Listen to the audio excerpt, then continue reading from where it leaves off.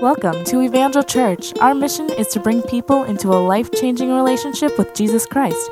For more information, visit us at evangelchurch.com. We've been going through a series of messages entitled Teach Us to Pray, and that was the last, really starting in the beginning of the year all the way up until the beginning of February. We took the entire month of January and some to focus on prayer, and I'm so thankful Pastor Marcia's word last week on prayer as well was another challenge to us, just to be seeking and living in that place of prayer with the Lord.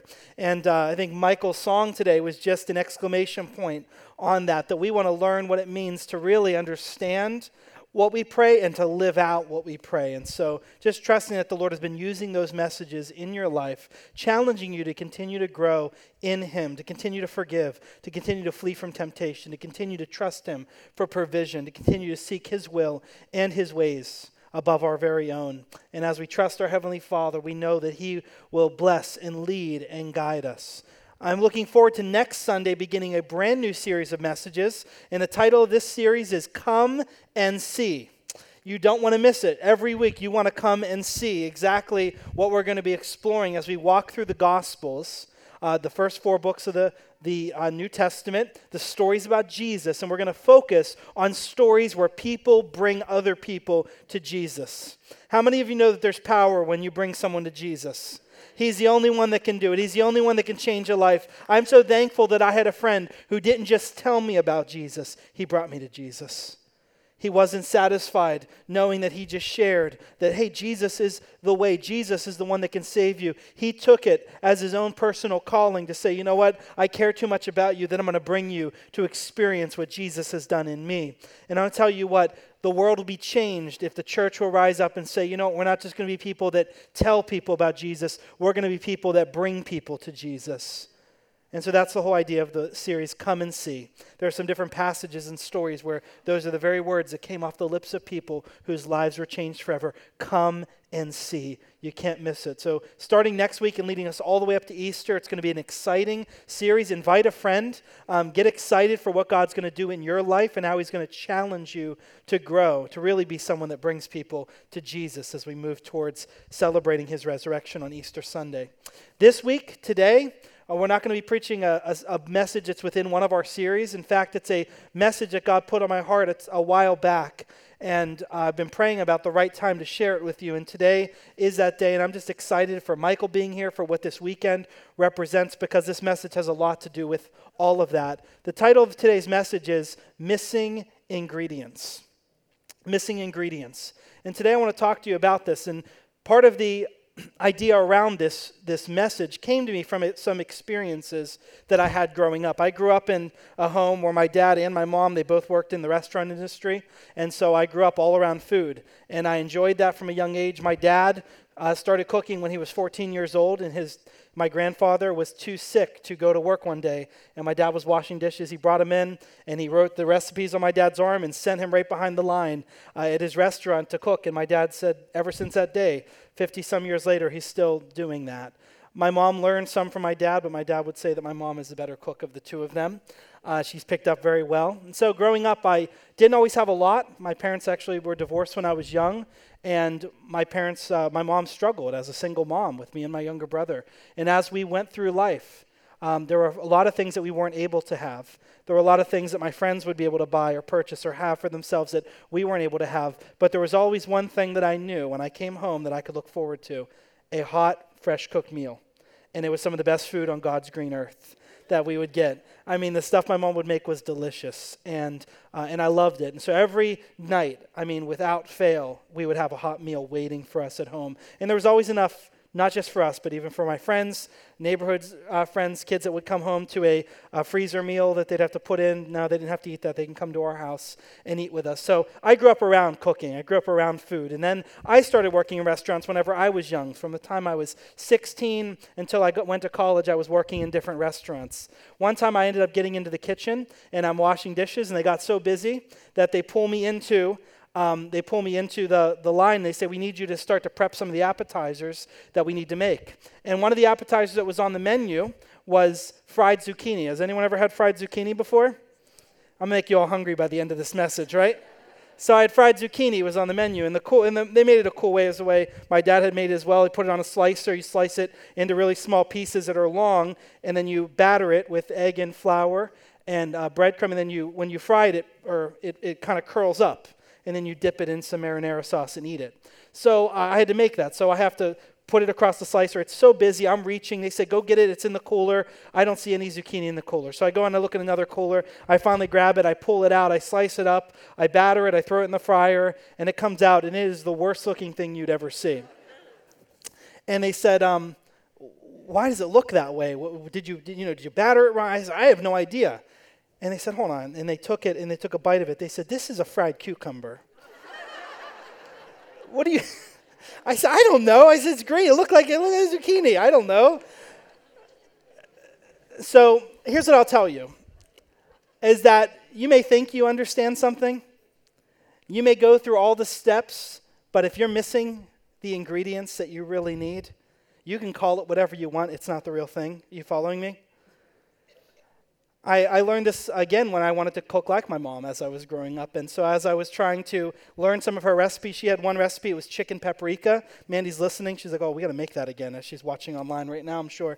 This was my favorite thing my mom would make growing up. The thing about it is I never knew what was in it. I couldn't understand it. I just knew at the end a ton of paprika was in it. It made it all red. And so as I got older and I moved out, every time I went home to Pittsburgh from school, I'm like, Mom, make me the chicken paprika with some rice. That's what I want. So now we're at our home, and I'm married, and I wanted to make chicken paprika. So I go and I figure out these are all the ingredients, and I cook it, and I taste it, and I say, no, it just doesn't taste on. Have you ever done that? You can just know by the taste it isn't right. So I had to call my mom. I asked her, what's the recipe? What is the recipe? And as she shared with me the recipe, I was missing 2 or 3 key ingredients. So I knew why the taste was off, because the ingredients were missing. I tell you these things in these stories because as I consider the idea of this thing that we call love in the world today, I believe that love is something that has become corrupted and redefined in the world around us. I believe that I could go as far as to say that you have bought into a concept of love that's missing some key ingredients. That the recipe for what love is and what the world says love is, that if you taste it, you may have become very conditioned to accept that as love. But if you would come to God's word today, if you come back to the recipe that God has given, what he has described, it's meant to taste like, and what he has prescribed as giving the steps and what needs to go into that, you may see that what you've been thinking about love, what you and I have been experiencing and even giving as love, it's missing some ingredients that God says are essential to be the real thing. Are you following me today? And so today we're going to talk about missing ingredients when it comes to love and the love that God has ultimately intended to have towards us. If you have your Bible, you can open with me today. We're going to be in a few passages of Scripture. We're going to start out in John chapter 15. In John chapter 15. As you're turning there, I'm going to pray for us this morning. Lord Jesus, would you come?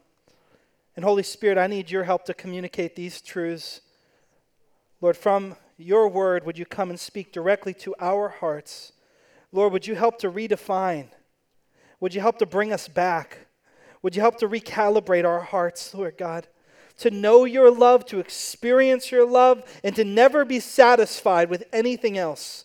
Holy Spirit, give us the ability to know when what we're experiencing and what we would call love in this world is not the real thing, when it is a counterfeit, when it is missing the ingredients that you have prescribed. Give us that sensitivity to know. Search our hearts today. We open our hearts to you, and we ask you to come and have your way. In Jesus' name, amen. The first thing that you need to know today is God loves you. And I feel like as a pastor, I need to say that more and more and more, because I feel that with the way that the world is going and with so many people that are carrying such heavy burdens, some of you may be sitting here today and you don't really believe the words that I've just said, that God loves you. He loves you. Some of you would say, Pastor, he can't love me because he knows everything and he knows what other people don't know. And what other people don't know is there are things in my life that no one could love me for. Well, guess what? He knows all of it, and I'll still tell you, he loves you. He loves you right where you are. He loves you not as you should be, but as you are right now. He doesn't love who you're pretending to be. He loves you, who you are in this moment. Him loving you and Him being comfortable or accepting the behaviors are two completely different things. He can love you even if you're sinning against Him. He can love you even if you're running from Him. He can love you even if you don't love Him back. Because His love is unconditional. And it's towards you today. And today, if you feel far from Him, He loves you. God has loved us from the beginning. He loved us so much that He created us in His own image. He loved us so much that He created us with a purpose. He loved us so much that He put His name upon us. And therefore, when we are created in His image, when people saw us, they were supposed to see Him. And so He loved us that much. The Bible says this, before you were even a thought in your parents' head, before anyone knew you, He knew you. Before you could count your fingers or your toes, He knew every hair on your head. He knit you together in your mother's womb. He loves you. He loves you. He has a wonderful plan for your life. And today, whether you're walking in that or not, you need to know this today. God loves you. Something else you need to know today is this, that God is love, the Bible says. God is love. The fullest expression of love is seen when you see God. He is love. Not that God loves, He is love. And when we look in the Scriptures, we can see the depths of God's love. God's love is the perfect picture of what love should be. The problem is this, is that we spend so much of our time in the world and so little of our time here that we have actually accepted the way the world defines love and not the way God defines love. Are you with me? And so because of that, we have a distorted view of what love is and what love isn't. There are people that are in abusive relationships, and do you know why they stay in them? Because, well, he loves me, she loves me, they love me. There are people that have done terrible things, who have betrayed people, but they say, I love you. And their words are incompatible with their actions. And what happens over time is that when all that we see in the world are these distorted definitions, we start to accept that definition, not the definition that God has given for love. And so we need to understand some things about love. When we see God and we see what this world has painted, the picture that is given us for what love is, that love is something that you compromise yourself for. Love is something that you defile yourself for. Love is something that you need to earn, that you need to chase after, that you need to become who everyone else wants you to be so that you can receive it. See, this kind of love in this world is a very conditional love. The kind of love in this world is a very selfish love. It's a very fleeting love. It's a love that looks for sin and opportunities to satisfy our own selfish desires above others. That's not love, friends. And when we get to God's word, when we come back again, we can see the fullest picture of love. A love that is selfless. A love that is giving. A love that is kind, a love that shows up. And when we see Jesus, who walked this earth 2,000 years ago, who lived a sinless life, who died a sinner's death, who rose again, we see the greatest picture of love.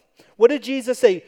Greater love has none than this, that a man would lay down his life for those that he loves. For God so loved the world that He sent His only Son. When you see God, here's what you see, love. His great love towards us.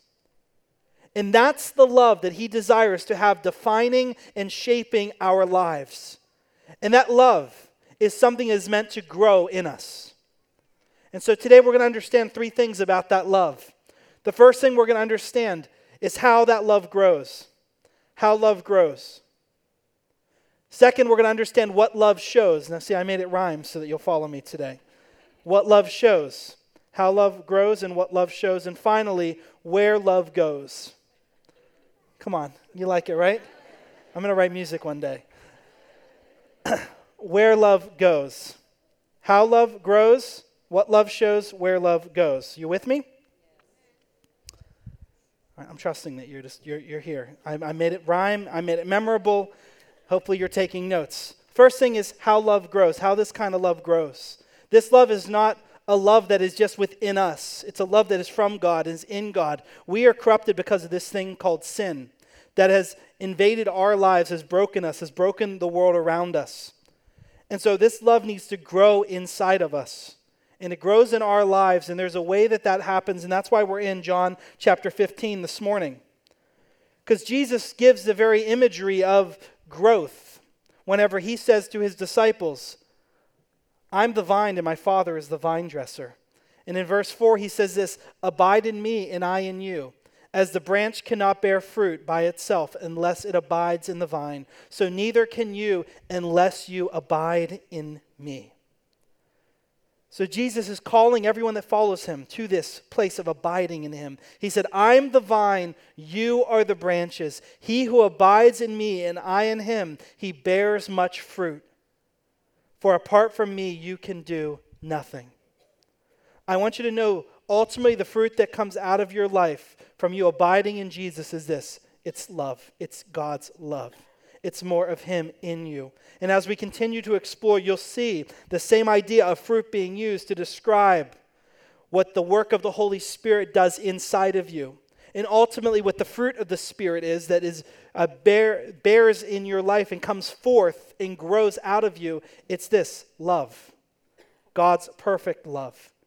Jesus said that if you abide in me and I in you, then you're going to bear much fruit. And he said this, apart from me though, without me, without abiding in me, you can do nothing. So often we think we could do so much in our own strength. Here's what you need to know. When it comes to being able to love the way that God loves you, you can never do that in your own strength. Jesus said, apart from me, you can do nothing. Apart from me, you can't live the way that I've called you to live. Apart from me, you can't love the way that I called you to love. Apart from me, you can't do the things that I called and created you to do. We are meant to be in a relationship, a life-giving, life-changing relationship with Jesus, where we abide in him. Now think about a branch that's connected to a vine. How reliant is that branch upon that vine? Completely. It becomes its source of nutrients, its source of life. Everything that feeds it comes from that vine. And Jesus said this, don't live outside of the vine. As tempting as it might be, you will find no life disconnected from me. Let me say it again, you will find no life disconnected from me, Jesus said. Apart from me, you can do nothing. If you had some kind of plant that you loved or something that you loved and you would just take off a branch, some of you say, well, don't some of those branches grow? No, most of those branches, when you take them off, they're dead then at that point in time. They're cut off from their source of life. Jesus said, abide in me, remain in me, and I will remain in you. That's the first thing that we need to realize if we're going to understand how that love grows. It cannot grow outside of a relationship with Jesus Christ. And when I say a relationship, I don't just mean saying a prayer to accept Jesus to be your Lord and Savior. I'm talking about a real relationship. Do you know what a relationship calls for? Couples, what does a relationship call for? Time, effort, intentionality. Whenever you think about your relationship with God, what kind of time are you spending with him? Jesus didn't say just spend one day with me or one decision with me in a church service. He didn't say 1 hour a week. He said, remain in me and I'll remain in you. Daily, spend time with me. Abide in me. Remain in me and I will remain in you. And as we want to walk in the way that God would call us to, the first thing we have to do is abide in Christ. The second, if you'll turn with me to Galatians chapter 5, you can see how the fruit that is produced in our life is ultimately love. Because Paul's talking to a group of believers and they're being tempted. One way they could live is by trying to do everything in their own strength, by being perfect. They had the law that was given to them in the Old Testament, and they said if we could just read all the things that we need to do in the law, and we could just live that out perfectly, then we can achieve everything that we need. And so it's all about us doing enough work, being perfect in our own strength. And what Jesus came to do is said this, he came to fulfill the law. Because we could never do it on our own. We could never be perfect. We will always mess up. We will always slip in some way. And instead, we're called to live a different kind of life, one that produces fruit. And it talks about the bad kind of things that are produced in someone's life in verses 19 through 21, and then the good things that are produced in someone's life, starting in verse 22 and 23. Now, here's what I know. I know that whenever we plant things in the ground and whenever we spend time watering them and allowing them to have the right amount of sunlight and nurturing them along and making sure the things that would come and ultimately choke them out don't get where they need to be, and we make sure the soil is right, then what comes out of there is normally what we're hoping to see, fruit. But I've learned a lesson because, and I've told you about this little plot of ground that I have in my backyard a few times because it's just been so memorable for me. I grew up never growing anything on my own. I grew up for many years, didn't have a backyard, so we didn't have any kind of gardening. And so when Mandy and I got into our home, we started to garden, and we wanted to try that out. And when I say we tried to garden, when we got into our home, I mean 5 years after we got into our home, not the first year, not the second year, not the third year, not the fourth year. Those years, we just looked at the garden and thought it was really cool that someone at one point in time had gardened there. And here's what I learned about that plot of ground. I had grass all around, and that grass would grow 3 or 4 inches. That little plot of land that had no grass on it, every time I looked at it, it was getting more and more overgrown. Crazy amounts of stuff was growing out of it. It was such fertile soil because of how many years it had been gardened. But everything that was growing out of it wasn't bearing fruit. It was all weeds. It was things that were not healthy, things that were not edible, things that I would never cut up and give to my family and serve to them. There were things that some of it would be poisonous for us to even eat. And it was all growing there fine. Here's what I realized. I never once watered it. I never once nurtured it. I never once made sure that it was sunny enough for it. I never did anything to prep it. It just had a way of growing like crazy. Do you know what frustrates me now? Is that I've just over the last year tried to now garden. And I realized that if I leave that garden alone for 2 days, it falls apart. But when I went to the weeds, they grew without any trouble at all. They would just grow, and they would be, if my job was to grow weeds, I was great at it. I was an A+. And as I think about that and as I reflect on it, I believe that there are things that are growing in our hearts and in our lives. There are good things that are growing there, and there are bad things that are growing there. And here's what I want you to know today.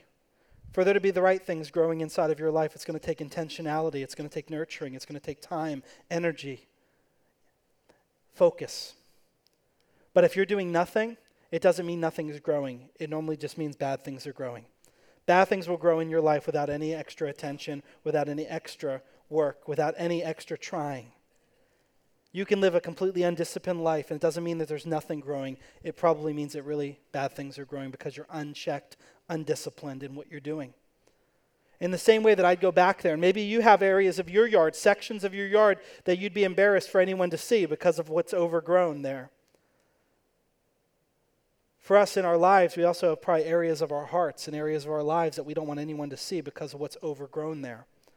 There are things that have grown, and I watched as I left that little area of a garden alone for long enough. When it came time for all of those weeds to be addressed, for it all to be taken down when it was 4 or 5 feet high, I couldn't imagine the amount of roots that had taken place there and how hard some of them were to get out. It was like full trees and things were forming there that were so hard to uproot. And even though I could take stuff from the top, the roots were still deep down and continued to bring more and more weeds back. It needed a whole turning over, a whole change for it to be made right again. The same thing happens inside of our heart. No matter how hard we try to manage it in our own strength, those weeds, those things that are wrong, will keep growing back. But here's what God's word says. In Galatians chapter 5, it says this, that if we walk by the Spirit, we will not carry out the desires of the flesh. That's Galatians chapter 5, verse 16. And so the way that love grows inside of your life, it grows by us abiding in Christ and by us walking in the Spirit. Let me say that again. Our love grows by abiding in Christ and walking in the Spirit. If we remain in Jesus and we walk in the Spirit, then the love that grows inside of our life is the fruit that Jesus is talking about. It's a love that grows and makes us more like Him. It's a love that grows out of us because of what He's doing inside of us. And I want to tell you that without you being intentional about this, it will not happen. I've learned that if I don't spend time abiding in Christ, if I don't spend time daily with Him, it impacts my life. It impacts the way that I live. It impacts what my day is like. I can tell you, and my wife can tell you the same thing, that mornings that we will wake up and we will spend time with the Lord, worshiping, spend time praying, and spend time reading Scripture, when we do that, it has a direct impact on how the rest of the day goes. It doesn't mean we have a perfect day, but it means whatever comes at us that day, we still have peace in the midst of it. We still feel God with us as we walk through it, right? And we've learned this because you could say, when am I going to spend time with God? I'll spend time at the end of the day. I'll spend time at the beginning of the day. Here's what I've learned. When I'm spending all my time with God at the end of the day, what I'm normally doing is I'm apologizing to Him a lot for all the things I did during the day. Because my mind wasn't sanctified. Because He wasn't changing, He wasn't working in me. And so I have learned this principle that early in the morning, early is the right time. But there's something else we learned, is that early in the morning is also Lily's time. And Lily wakes up, and when Lily gets up, it's at 7, it's at 8, whenever it is, it's like, get Lily up, feed her.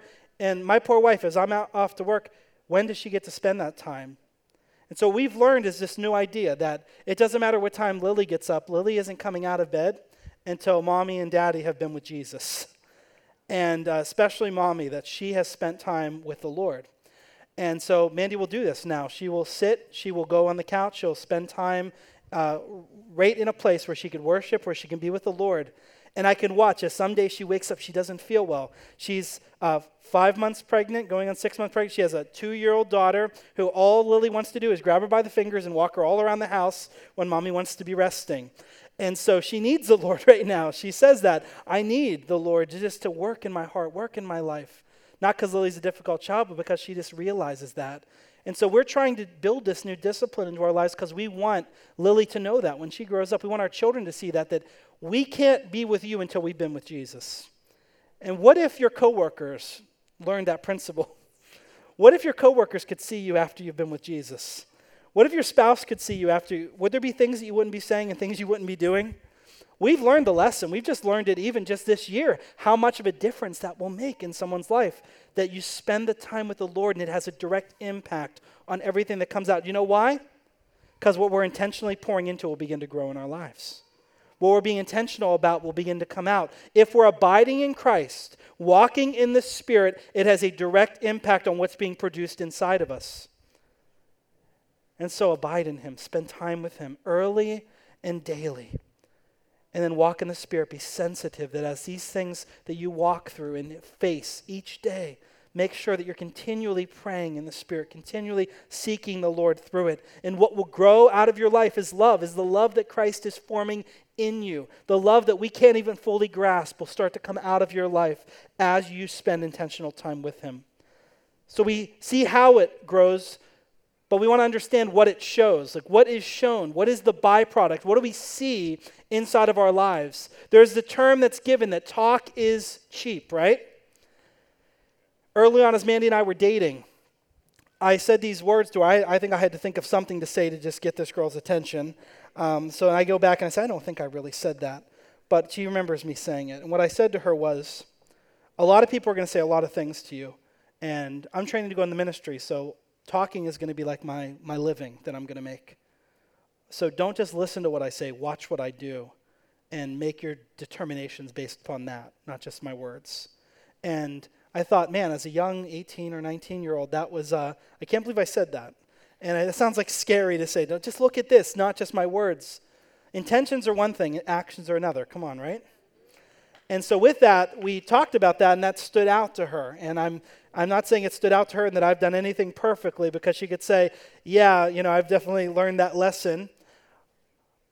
But whenever that happens, when it comes to love, it's very important for us to understand, because love is given a definition by the world, what it is, and then what it looks like. And when you go to God's word, it says this is what it is, and this is what it looks like. Don't buy into a counterfeit definition for what love is, because God is love, and He is the perfect representation of love, and His word gives us exactly what it looks like. We can see those wrong things and what our flesh and our sinful desires looks like when we look in Galatians chapter 5, verse 19. It says this, the deeds of the flesh are evident. They're evident. You know what it means that they're evident? It means they're all around us. It's very easy to see and understand them. Immorality, impurity, sensuality, idolatry, sorcery, enmities, strife, jealousy, outburst of anger, disputes, dissensions, factions, envying, drunkenness, carousing, and things like these. And Paul says, from which I forewarned you, as I forewarned you in the past, people who practice such things will not inherit the kingdom of God. A life that's continually producing this kind of messy things, this kind of sin, this kind of wrong deeds, won't inherit the kingdom of God. You're not living in relationship with Jesus if we continue down that road completely. You know, there's something that I've learned about this, that you never have to take a master's degree course or anything in elementary, middle school, high school. You don't ever have to take a course on jealousy. Did you know that? You don't have to take a seminar and get trained on how to have outbursts of anger, right? Most of these things are not things that you need formal education or training to get. But you know what teaches it to us? Our sinful nature and the world around us. We don't need to do very much to train ourselves to do many of the things that are on that list. They come as temptations, as things that we can naturally do if we lived undisciplined, out of control kind of lives. And it says they're evident and they're all around and they're always pulling at us. And this, if we would just live to be selfish and to satisfy ourselves, we start to get involved in these kinds of things. There might be parts of your heart in your life that no one knows about, and you're entertaining and allowing these things to grow. In fact, you're not just allowing them to grow, you're nurturing them by spending more time with them, by allowing them to have a nice place in your life and in your heart. And as that's happening, I want you to know something. The roots are going deeper, and it's destroying your life. It's eating away at your future. And before long, whenever you want to take control of it, you'll realize it's taking control of you, right? So when we look at that, Paul says, don't run after those things. God's word calls us, don't engage in that. But there's something else that comes into the life of a believer, someone who belongs to Jesus. It says there's the fruit of the Spirit that comes into your life.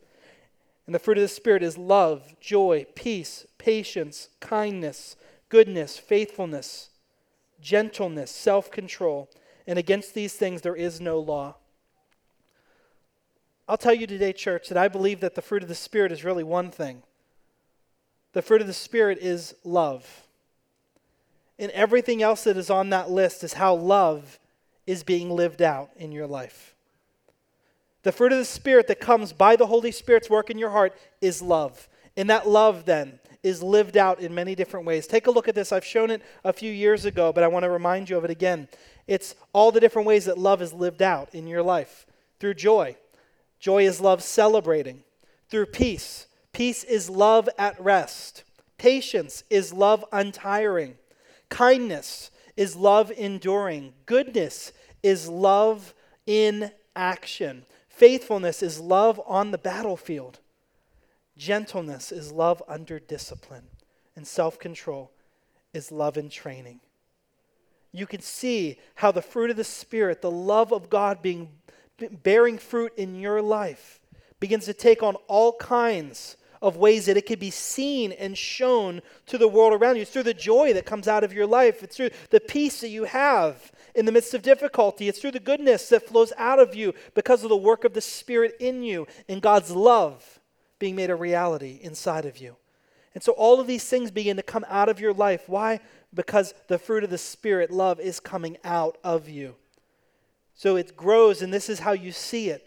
Another place that we see that is found in 1 Corinthians chapter 13.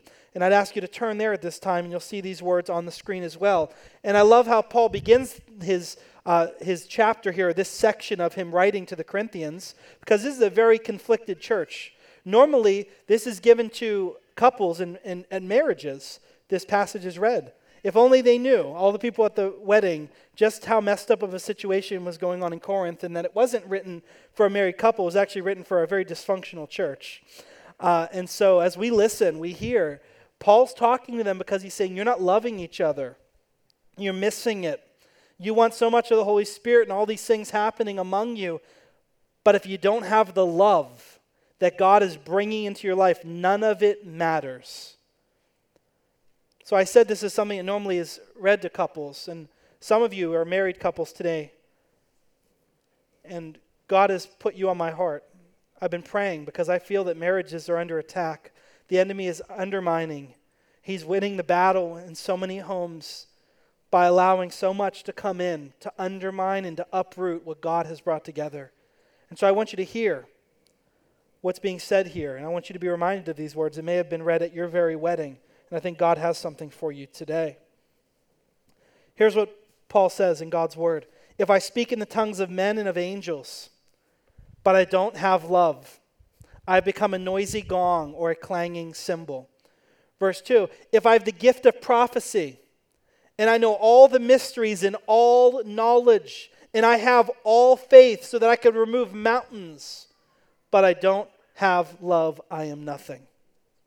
And if I give all my possessions to feed the poor, if I surrender my body to be burned, and I do not have love, it profits me nothing.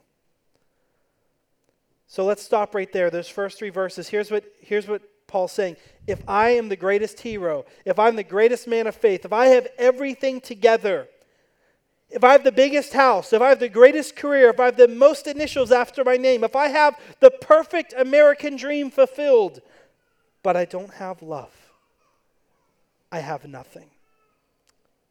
Hear that today. Husbands, hear that. As you've been chasing after all the things you've been chasing after, and you think that you just need to achieve that next place of success, and then you'll have everything, then your family will be whole and complete. Here's what you need to know. If you get there but you don't have the love, what does it matter? Wives, hear me today. If you have everything together and you are the perfect picture of what a family should be, and yet you don't have that love, what's the point?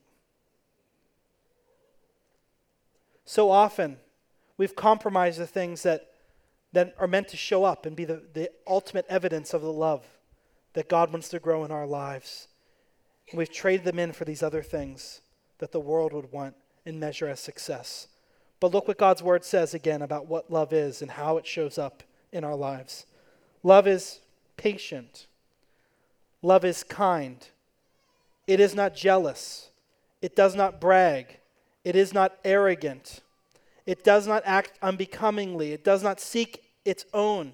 It's not self-seeking or selfish. It is not provoked. It does not take into account the wrong suffered. It doesn't keep a long list of wrongs against it. It doesn't rejoice in unrighteousness, and it rejoices in the truth.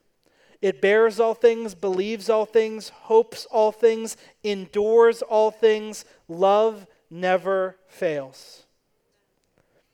This picture of love, this definition of love, what this is showing us is this. This is God's love. This is the agape love that is described in God's word. It's a self-sacrificing love. It's a love that is a giving love. It's a love that is seen in its fullest expression through God's love for us.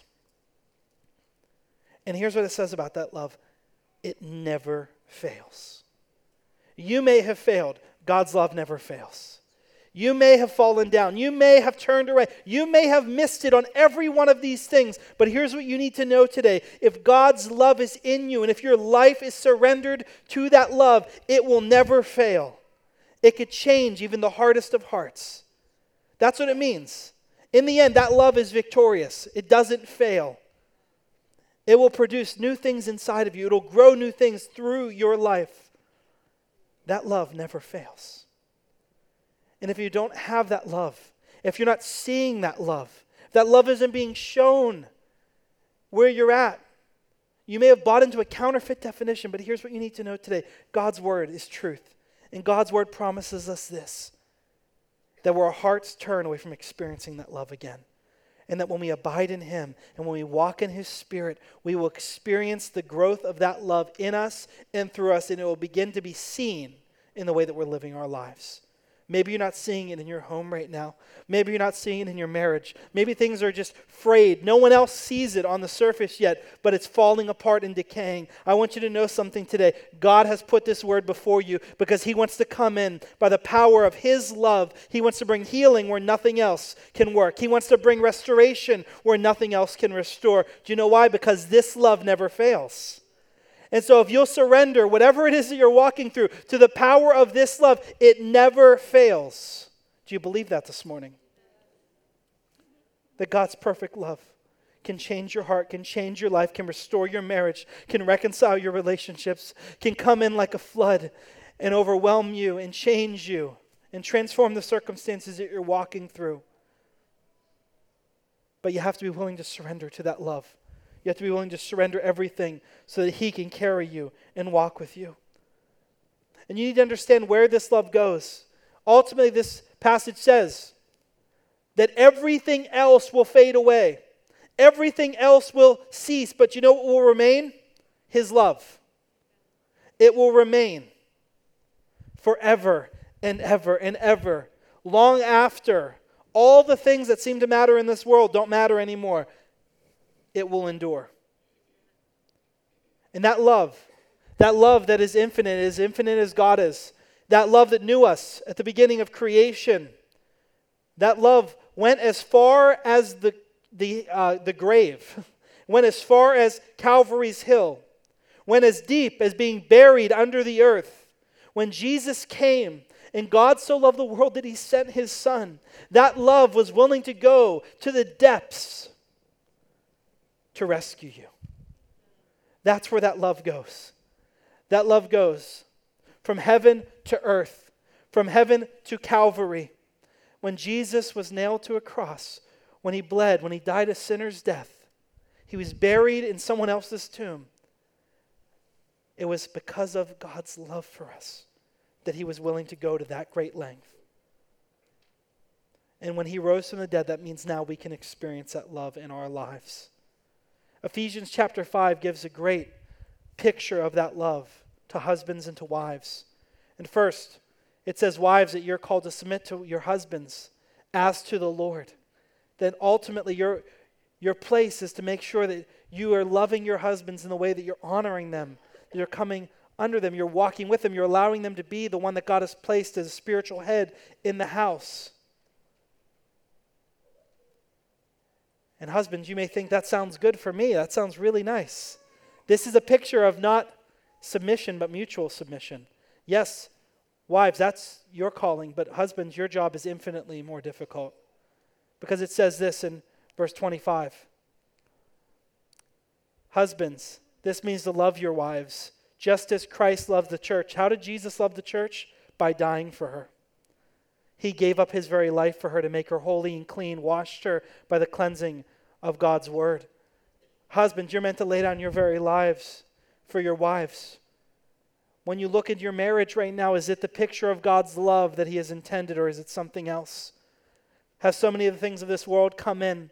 Has what God brought together is it being separated by sin? Is it being separated by the works of the flesh? Is it being separated by things that you know don't honor God? Today, do you feel hopeless because of the state of what's been going on and no one else may know about it? Today, do you believe in an unfailing love that God has that can restore it? Because his word promises that. And today I want you to know there's hope for every person. There's hope for every relationship. There's hope for every heart that can hear my voice today. Do you know why? Because this love that we're talking about is a love that never fails. And you don't have to go any further than Calvary's cross to see that nothing is impossible for God.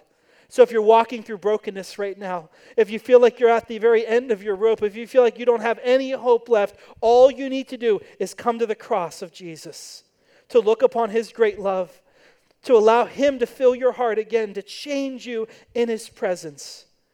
And as we come to that place, there's healing, and there's wholeness, and there's restoration, and there's reconciliation. Today, Jesus is the one who has the power to heal every broken heart. He's the one who has the power to restore what the enemy has taken away from you because you've bought into an idea of a love that is lesser than God's perfect love for you.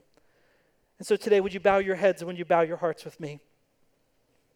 As the worship team comes, I want to just give you an opportunity to respond to God's love today. And the first person that I want to speak to is the person that's never asked Jesus to come and be your Lord and your Savior. Today you didn't know that God really loved you. You never really believed it. You thought it was just some kind words that someone said. But if you could hear the sound of my voice today, you need to know it's the real thing. God loved me so much that He forgave me of my sins, and my shame, and my past. And He gave me a hope, and He gave me a future. But it required action from my part. It required me being willing to call upon Him and call upon His name.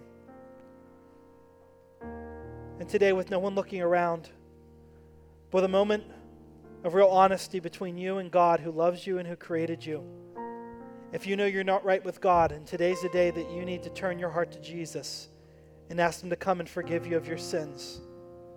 Whether you're doing this for the first time or you're recommitting your life to Him, don't let another moment pass by. If you're here within this room and you say, Pastor, that's me. I want to make Jesus my Lord. I want to ask Him to come and forgive me of my sins. Then I want you just to lift your hand right above your head, right where you're sitting.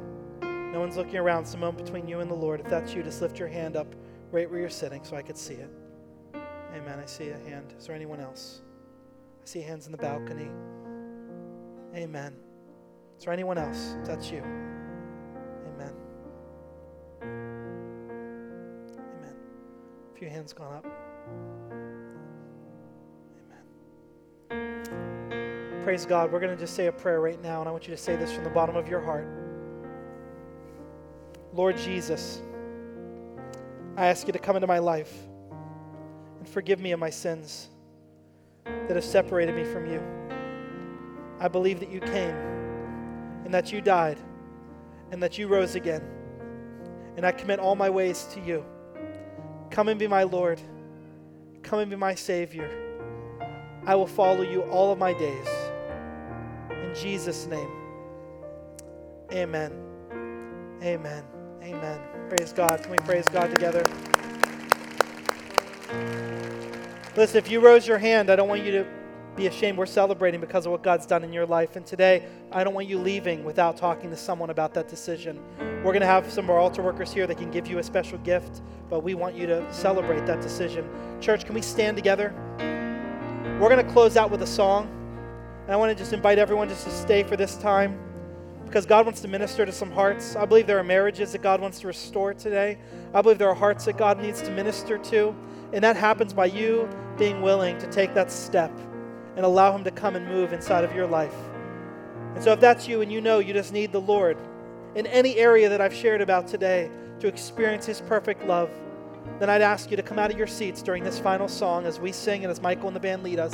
Come to this altar. Allow God to meet you here. Allow our altar workers to come around you and begin to pray for you. Don't leave here the same as you came in. God wants to meet with you. So we're going to sing this song together, and then you'll be free to go.